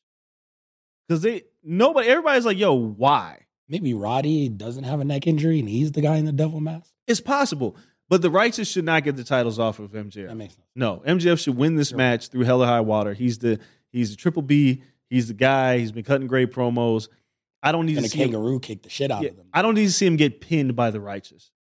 So MJF retains. Kangaroo kick. Very strong lariat. If he does get a partner, it would be a weird turn of events, but it'd be cool to see the dynamic go if Roddy was cleared and ended up being his partner. That's interesting. Because if you want to kill time until Cole comes back, you force Roddy and MJF to coexist. And that's a whole different storyline that still keeps Cole kind of a Jace. And he would have to watch these two coexist after they've been at odds this whole time over Cole. Could be interesting. So that would be interesting. And then it'd show that Roddy's in the mask, turn on. There goes your program. FTR versus Aussie Open. FTR is going to, but they had Aussie Open so fucking good. They had a 5-star match. They're like nobody. Against Aussie Open and FTR had a 5-star match last year. Oh yeah, no. They I thought you meant the killed FTR match from like a week ago. That was actually pretty No, it was, but the issue, it's not even an issue with Aussie Open. They just lost to MJF and Adam, right? He didn't really do anything to heat them back up. We know this match is going to be good, but just give me an opportunity to just believe that Aussie Open gets the titles off them. They're not. No, FTR it's just one of those like, hey, this will be a good match. It's going to be a great match, but FTR is going to win. That's so much of their booking is, hey, this will just be a good match. Yeah. Adam Page versus Swerve in what I guess would be the co-main. Yo, Swerve has to win. Of course, Swerve has to win. Like, we are at a point now. What's like, a buckshot to a kill shot? Oh God, yo, listen. I'm gonna be Swerve's ass in Madden this week. Everybody, listen, we're like one game each away from Super Bowl. Boy, if I see him, whooping his ass in Madden. Swerve, as we could just talk about because we've had him on the show. He's put a lot of people over the past since he joined the company. Yep. He's the one who gets put in the coffin. He's the one who loses the titles. He's the one who eats pins. Between what he's doing now and Prince Nana's dance, nope. They were in Hot 97. It's his hometown. Yeah, no. You don't like Prince Nana dances everywhere to the point. Got to push this to the moon. Yeah, you need to put him on a red carpet doing that shit. Listen, as long as Hangman's Hangman, he's fine. He's almost reaching Diet Moxley status where if he loses, nobody cares. Swerve needs this. He desperately needs this, and AEW needs another star to emerge. And Swerve is here now. So Swerve needs to beat Adam Hangman by, I don't even think he needs to cheat. I just want him to go over. Yeah, just win. Yep. And I think, Swerve has the crew, so if they want him to cheat, but yeah, I don't want him. It's not, let him just be better. Yep. On this night. Let him be better. And then Danielson versus Zack Sabre Jr. It's just going to be a good-ass match. Dude, But it's the Danielson farewell tour in terms of like a full-time wrestler. Yeah, he's building towards his exit. So he's trying to get the last few matches out of his system. It's the hometown. Yeah. Let them go out there and just stretch the hell out of each other. And he's going to come out the final countdown? Yeah, technical clinic. Yeah. I'm going to say Danielson wins. Even if he doesn't want to. No, even if he'll want to, I want to take the pin and you're like, get out of here. No, this will be excellent, though. This will be an excellent technical wrestling match. And it's funny because it'll be one of those matches where you can watch Danielson. And if you ever watch Danielson, you know when he's having like a good match and having fun because you can see it on his face. The way he's working, he's like, oh, I'm enjoying this. And he's going to have that kind of match. So many submissions and reversals and mat work. He's going to be giddy. And whatever the little press conference they do after it, he's going to be giddy as hell. And then it's just going to be like, well, who's next? That's the key. Hopefully Japan.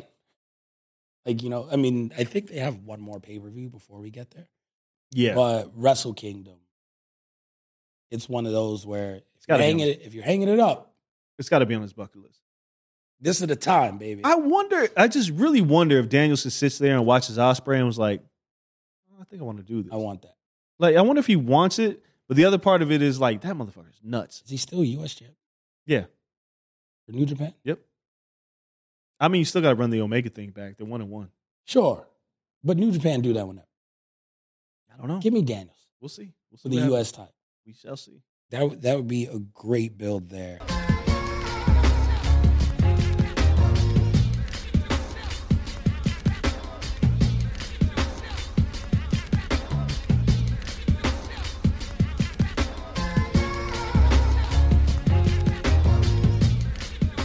Switching gears then, because we have like 15 minutes left in the show. NXT is the other pay-per-view for this weekend. Hey, man, can I say, I got to say this. I went on Twitter yesterday, or X. I'm going to call it Twitter. No, it's Twitter. His mama named it Twitter. Yeah. I'm going to call it Twitter. It's still a bird to me, damn it. I said that NXT has done an excellent job retooling.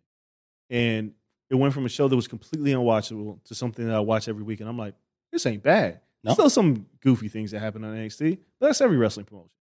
It's good. And some goofies like, somebody, I won't say his name because I don't remember his name, was like, did you say this before? Yes. If anybody listens to this podcast, I shit it all over 2.0. It was horrible. It was awful. But whatever they have done between Carmelo Hayes, Trick Williams has got, boy, like they got something with Trick. Him winning the number one contenders match. The way he won it. And the entire crowd erupting and saying, whoop that Trick, whoop that, that shit. And then he just loses it and celebrates. It's great. It's really You good. gotta whoop that chant in NXT. That NXT crowd. You know, I shit all over the NXT crowd. They were horrible for NXT 2.0. Oh, yes. They like bury talent. What they did to the Rascals, I forgot what their name was. When they were tagged, like it was unwarranted. Shitty fans, Yeah, horrible. It was not the Full Sail crowd. And it was a weird pivot after the pandemic where the crowd was just horrible. It was hard to get anyone over. It was just horrific. Shit was very dark. You could barely see them. They just thought they could do anything. Hijack shows. Now, getting back to that Full Sail kind of mentality where it's like, yeah, be a part of the show. Elevate the show. Cheer the people you should cheer. Boo the people you should boo. Have chants like Bayley used to have her chants. Like, they're doing cool shit. They are on the right course, and like heading into No Mercy, we'll be at the Canelo fight, but I'll be watching it on my laptop. Yep. Before I could be like, I'll just watch this later. But I'm very interested in how they play this because hopefully they sit us next to each other so I can also watch off your laptop. They've booked this card very well. It's been very well booked, and like the stories they told and Dirty Dom showing up. I have questions about Becky beating Tiffany Stratton. I get it, but I'm like, if Tiffany doesn't get this title back, yeah, then what are we doing? What are we doing? Like, I get it, but Becky did that New York Post interview where she's talking about elevating talent. This is the perfect example. I don't care if Tiffany Stratton cheats. Cheat. The spotlight's on you now. She has to win the belt back on the main roster.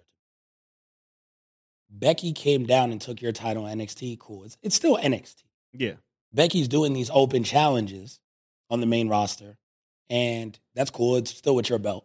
But every Monday, she does an open challenge, and she's getting new talent on television, and that's what Cena kind of did. And I like that. Yeah.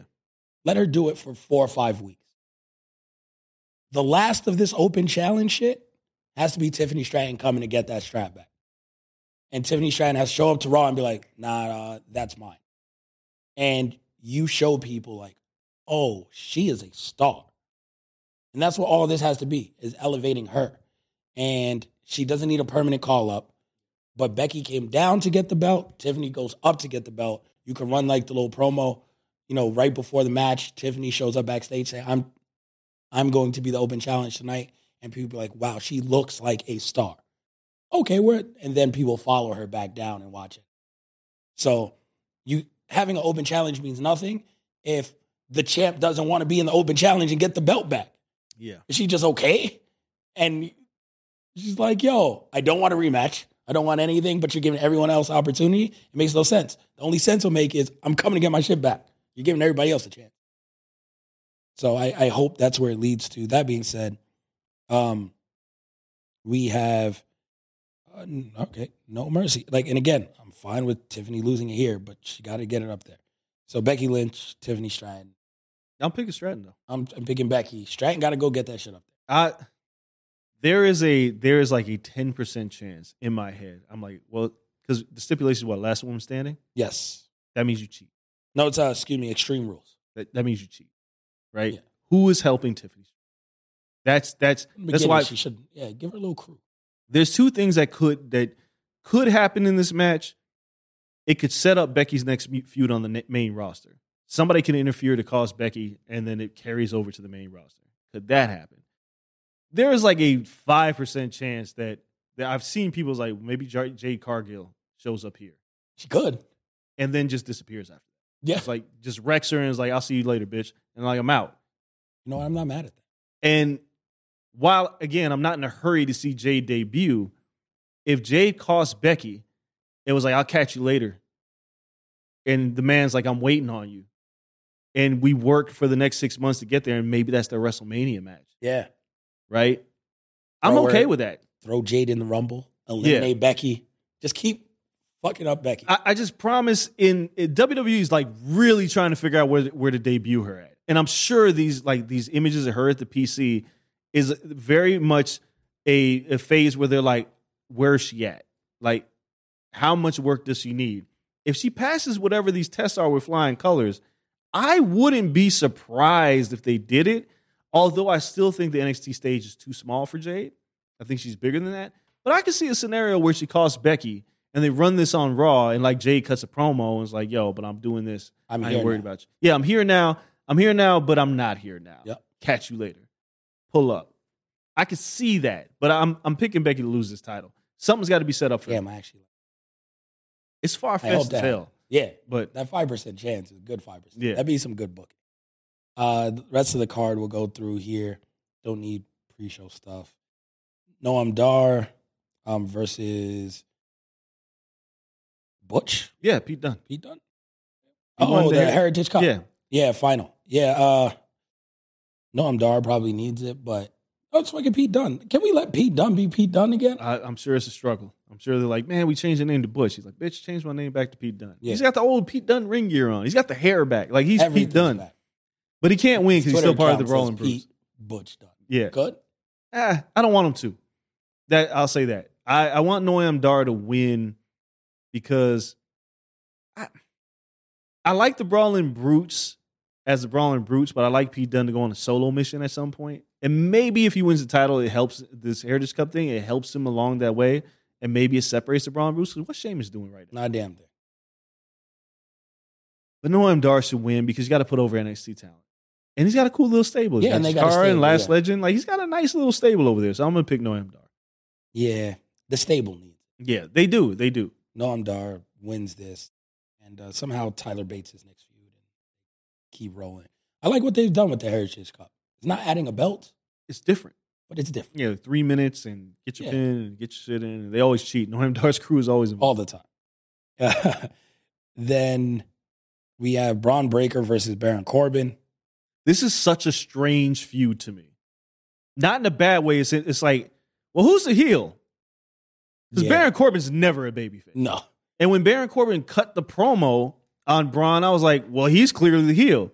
But Braun comes out still wearing black, and I'm like, well, here's the heel. yeah, it's a heel versus heel matchup. Yeah, and if they keep it that way, I'm fine with it because Braun, I said it before, he's not a babyface. No, He's not a He should destroy Baron Corbin in this. this is just who's better. Yeah, and he should just destroy him. So I'm picking Braun to destroy Baron Corbin. By the way, Donovan Dijak just beat the hell out of someone. Oh, yeah. Strap match? Yeah, I forgot the young kid's name. yeah. That was a hell of a match. He beat the hell out of that kid. Yo, Dijak is another one that's like, they put him in NXT, which was good because they had nothing. That Retribution shit was awful. Yeah. But you look at him and you're like, yeah, he's good. He's Yeah. really fucking good. Yeah. He's always been good. They'll figure it out. Hopefully. They're getting there. They're doing something. Then we have the family. Wait, you're picking Braun too? Yeah, I'm picking Braun. Corbin doesn't need to. He's on his way back up. Yeah. Yeah. Yeah. Like Big Bad Wolf gimmick, all this shit. Like, cool. Just repackaged him. He's on his way back. SmackDown low key needs Corbin. They do. He'd be a good person to really get in there and mix some stuff up. And then the family, Tony D'Angelo and Stacks. They keep trying this shit with me. And this is the thing about NXT I don't like. Yeah, OTM with Scripps as a manager. Yeah. Look, Like, some black factions are really funny and cool. This is not one of them. this one is weird because, so I watch NXT on Hulu, right? Yeah. And when I record it, I get the 2-hour version of NXT. But sometimes when I'm busy, I watch the 1-hour version and just like read to catch things up. This is never on the Hulu version. So when it popped up, I was like, what is this match? So I had to go back and look, and I was like, oh, it's not even good enough for Hulu, but now it's good enough for this pay-per-view, like this PLM. The family should win. I just don't care. Like this. The Creed brothers should win. Oh wait, that's right. The Creed brothers in it. Yeah, and then, that's right. I almost forgot. Humberto and Angel Garza, who are teasing a split from each other. See, none of this is on Hulu. I had to read, and I was like, oh, this is what happening. Teasing a split, so they're not going to win. They're going to cost each other and end up feuding together or feuding each other. So that's going to break up. The Creed brothers should win. They should. They're the best tag team at NXT, and it's time to just have good tag team matches. Well, so you got to make a decision with the Creed brothers. Is either are they the best tag team in NXT, or is it time to call them up? But when do you just keep calling? Like, right? Like, do you call people up sporadically, or is it like a Mania thing, which you just let them run and catch heat all the way through Mania? Because look, they should be FTR. Like, they should be the next legendary tag team in NXT. the tag team division on the main roster is a mess because they've unified the title, right? So it's like if you're on one show, you don't really get to, because Zayn and Owens are only on Raw. They never show up on SmackDown. Rarely. And so when you try to figure out who are the tag teams, I don't know. The Creed brothers are that good. People like Tony D'Angelo. I don't. I don't get it. But the fans like it. The Creed brothers should win. I still think the family's going to find a way to keep these titles. I hope not. I mean, the little like mob meeting thing to like determine the match, that was funny, but it was just it's all whacked. Yeah, it's not my thing. Dirty Dom, Strick Williams. But now Dragon Lee is the special guest ref. Yeah, what do we? I don't know what we're doing with Dragon Lee. He's not a heel. Yeah, like what is he? So is he? He's gonna wear the mask and the stripes. It's gonna be a very strange look. It's clashing. And like, do you cost Dom because you want to get retribution on him? But he's not a heel, right? Like, what are we doing? You got to play it honest, right? But why is he the referee? He's not the referee for no reason. No, there is a reason behind. What can he do? I don't know. And so we have a few storylines. So we have Trick and Carmelo's relationship. And I hate for it to be that they're going to turn on each other, right? They keep trying to tease it. Hopefully they're smarter than that. And it's like this whole like Trick's trying to prove himself. Melo's busy, but he's paying his boy attention. They figure it out. They don't split. It's too obvious. That's why I want Trick to win this match. So they could both have a title and kind of like build off that relationship. Yeah. But if Trick loses, then you know that he's probably going to come for Melo at some point. Yeah. Which I don't mind. That's just good pro wrestling. Yeah, which I think is the route they're going to go. Because Dragon Lee and Dominic had a great match on Raw. And Dragon Lee is fantastic. I just don't know why he's the referee. No, unless Dom like knocks him out and somehow you get like a second referee running down to actually count the thing. I don't know because you have to screw over Trick Williams. Yeah. But then you also have to have Dragon Lee not be the one to screw him over. Yeah. So like Mommy has to knock him out. Or Dom has to like miss Trick with a foreign object, knock Dragon Lee out. Mommy gets a different ref. Maybe. Then he pins Trick. You know, like there's enough shenanigans there to make it work. But it has to continue the Dom Dragon Lee narrative. Yeah. Going forward. So Dom has to somehow, one of them got to knock out Dragon Lee. He ain't going to make this. Some's got to give here. Yeah. No, it's pushing their narrative. And then I'm just trying to make sure I didn't miss anything else. Nope. Carmelo Hayes versus Ilya Dragunov. 6-7. You throw as many. I'm conflicted on this. Who's winning this match? Dragunov is so. He is, but Melo don't miss. I know, but the issue is, it's not even an issue. Dragunov is really good, and there's like two things at work here. Trick, and where's Wesley? Yeah. And, he was like, I'm done. We haven't seen him, and I haven't heard from him. Now, if everybody remembers, it was Trick that cost Dragunov with accidentally hit him with the title when Dragunov went for the dive. It was an excellent match. There's a part of me that wants Dragunov to win this title. I just want to see him win it. He's so good. Super. And I don't know how good Carmelo is in the chase. Because then the question is, well, what if Trick wins and Carmelo loses? What's the narrative? Right? They've booked this very well where I'm like, all right, there's a lot of things that work here. There's nothing obvious. Yeah. So I'm going to go with Dragunov just because I'm curious how they play it if Dragunov wins the title and Carmelo has to chase. I didn't like Carmelo much as a babyface, but I like him more now. But now he's got this conflict with Trick. And if he takes his eye off the ball because of Trick, if Trick shows up, maybe that's your feud. I don't know. But who does, and the other thing, Carmelo was told Dragunov at the contract sign, I ain't Trick Williams. Oh, which is a weird thing to say because Dragunov beats other people. Why do you got to bring up your boy?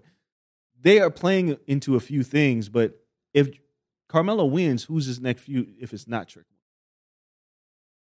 You've already run the Braun Baker. Yeah, you got some time. Like, you can literally just have him chill for a second. You give him, again, just a good match. Who's waiting in the wings? Oh, Dijak. It's probably... He just lost that strap match, though. Like, who is... Trick is a guy who is an easy feud to make for Carmelo. But as a title feud, I don't think you need it for that feud. Yeah. If Dragunov wins the title, I wouldn't mind a Braun Breaker Dragunov match again. I don't want the title back on Braun, which makes this difficult because if you put him back in there, you don't want him to lose. But I think they've done the right thing with Braun, and a Dragunov match would just make it even better. And Braun's already dealt with Carmelo, so I'm like, I'm conflicted. Why you need Pete Dunne to become Pete Dunne again, and just kind of there's a lot of things at work here. But I'm gonna pick Dragunov just because I like to see him with the title and what it looks like.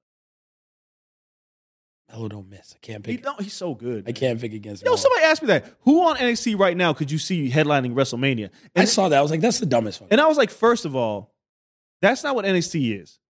NXT is not built to build headliners for WrestleMania because only 2 people can do that. You got a roster full of people. Well, 4. Yeah.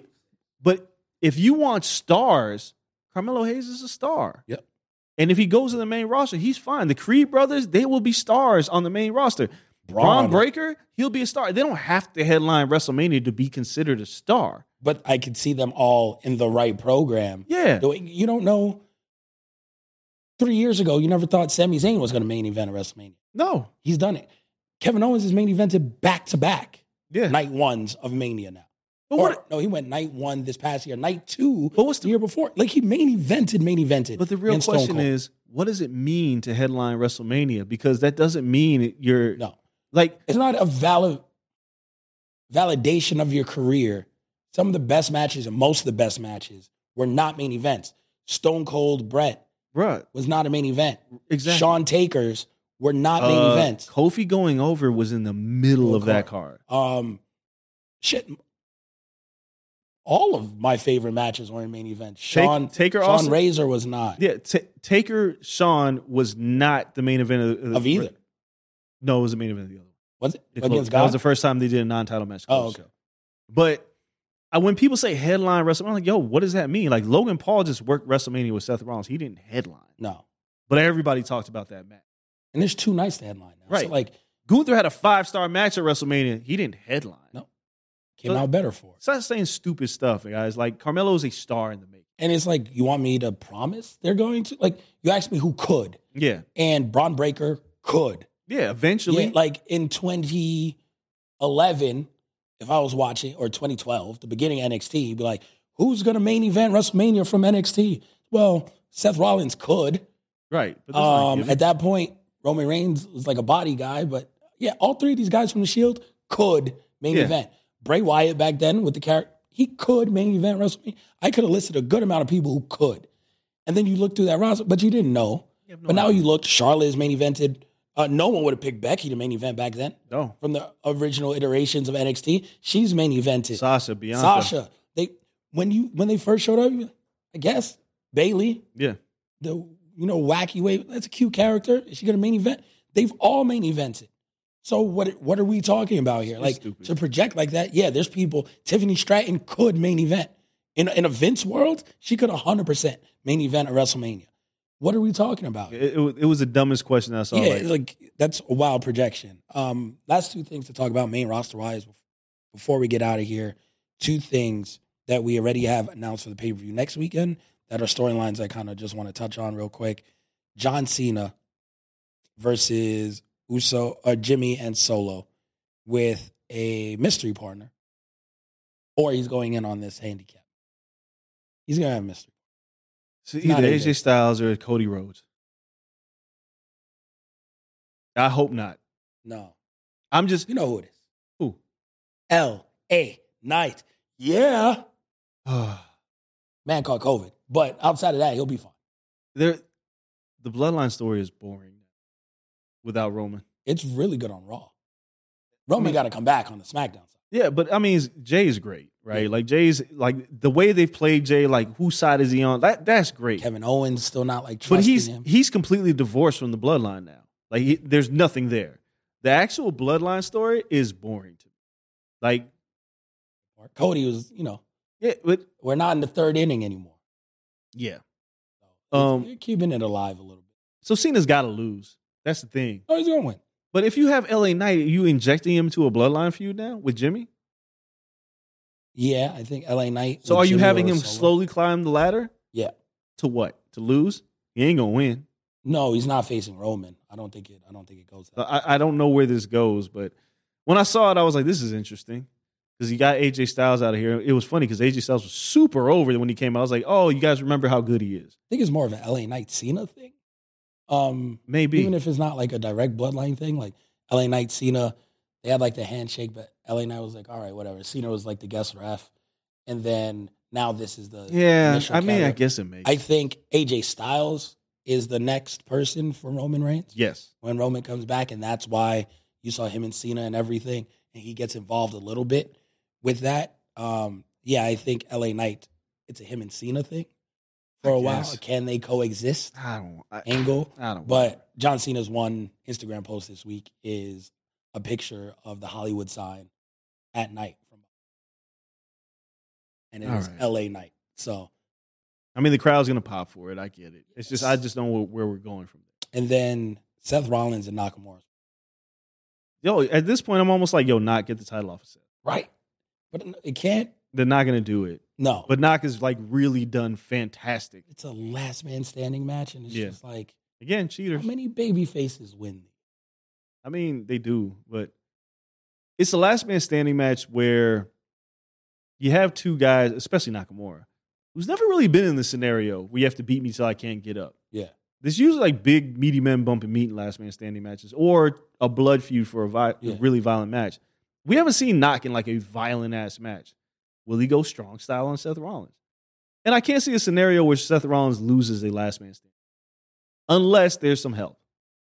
But we'll talk about that more next week. But I don't know if they're backstage going, damn, Nakamura is good. Like, we forgot this motherfucker's great. Like, every time, hey, Seth. Like, I'm like, yo, this is great. I don't think he's going to win the title, but man, they got to use that man. He's good. He ain't here for a long time. When does Damian Priest cash? Because if it's not during a Nakamura beats the hell out of Seth Rollins, last man standing match, and Seth barely beats Knock, and he's taken to like the edge of everything, and they got to damn near kill each other in this match. Yeah. Is Seth ever going to be weaker than this? No. No, you're right. Is this where he cashes in? I don't know. I keep saying it. I feel like they're in this weird spot with Damian Priest because he's good, but he's not hot enough to win the title yet. I don't know when. I don't know either. Happens then. They were in the same spot with Baron Corbin. Yeah, they were like, all right, he's got the briefcase, and then it was like, there's other people hotter than him right now. Yeah, and to Priest credit, he's hotter than Corbin was there. He was hotter 100%. than what's his face last year, Austin Theory. Yes, he's 100%. a little hotter than them. He's hotter than them for sure. It's just trying to figure out when does this make sense. Yeah, and then him being the champion in the Judgment Day. All right, so how are we going to play this? But you're right. Like, logically, if there was any time to do it, it'd be now. The last man standing match. Yeah. Like, if you don't do it now, then what are you doing? Like, you should be sitting there with the briefcase the entire time. But go ahead and work. Both of y'all. 45 minutes. Yeah, both kill yourselves. Both of you. Because I'm coming for I don't care who wins this match. Yeah. Y'all are dead. You want to protect Seth? Cool. I don't care if they have a double count to 10. Yeah, I don't care. And like, neither of them could get up, and Priest just comes in and wrecks them. I'm telling you, he should be on commentary. Just wait. With the briefcase. Like, you guys booked this shit. Like, I'm going to wait. I'm going to wait and see what happens. This dumb shit. I promise you I'm cashing in right now. Because you're not coming out this match the same. No, you ain't going to lay down. You ain't going to lay down. But one of y'all going to be asked out. Yep. That's what Priest should do. He should get on commentary and talk shit the entire time. And then whoever wins is like, all right, cool. Just stand up, cash in, and then good luck. Yep. That's how they should do it. But if they don't do it here, I don't know what to do. And like you said, like Seth losing with like shenanigans and run-ins, there's JD McDonough can come through. What? Yo, the stupidest storyline in the Judgment Day is trying to figure out why Damian Priest hates JD McDonough so much. All he does is help you every week. He tries to prove himself to him every week. And he gets madder and madder. Like, yo, why are you mad at this guy who's basically saved you, got y'all the tag team? But you do. He shows you every week. Y'all about to get y'all ass whooped. Here comes JD McDonough. He helps you. You win the tag titles. You're like, I'm mad at him. Why are you mad at him? Be mad at Finn for not holding his weight. Where's Dominic? Why is he always getting knocked off the apron when he does dumb shit? Yeah. JD McDonough shows up every time this fool is mad. It's the dumbest thing in pro wrestling right now. It's so goofy to me for him to be this mad. Yeah, I don't know. McDonough, you still got to prove yourself some more. It's like, help him cash in at the pay-per-view. Or cost him from cashing in. At this point, JD should be like, yo, fuck you. I helped you now. Now I'm going to blow it for you. Jesus. What a crazy turn of events that would be. Man, I can't wait to see how that all plays out. We still have a full preview of that card. Those are only two matches officially announced. So plenty to talk about next week when we do the show there. We'll recap a lot of these pay-per-views that go down this weekend. And we'll be on, Radio Row tomorrow. We'll be on Radio Row with Canelo and Charlo. For all you boxing fans out there, we'll have a full preview of Canelo Charlo. Yes. We should have some guests That should be fun. as well. We'll be there for the weigh-in, and that show will come out immediately. So before Canelo and Charlo happens, you can listen to our full preview. Exactly. We'll have clips up on social, on YouTube. Shout out to everyone supporting the YouTube. That is really growing quick. So you guys love having the clips and not full shows up there. So we're going to keep going with just the highlights of every show. And you guys can listen as you guys do, wherever you guys find podcasts. Thank you to everyone here at Blue Wire Studios for another great show in studio. We'll be at the MGM tomorrow, Radio Row, doing that for Canelo Week. Everyone, shout out to all of you guys. Stay safe over the weekend. Enjoy all of this good-ass combat sports. Can't wait to be back next week. Until then, though, for myself, for the old man Andreas Hale, we're out. Peace. On the corner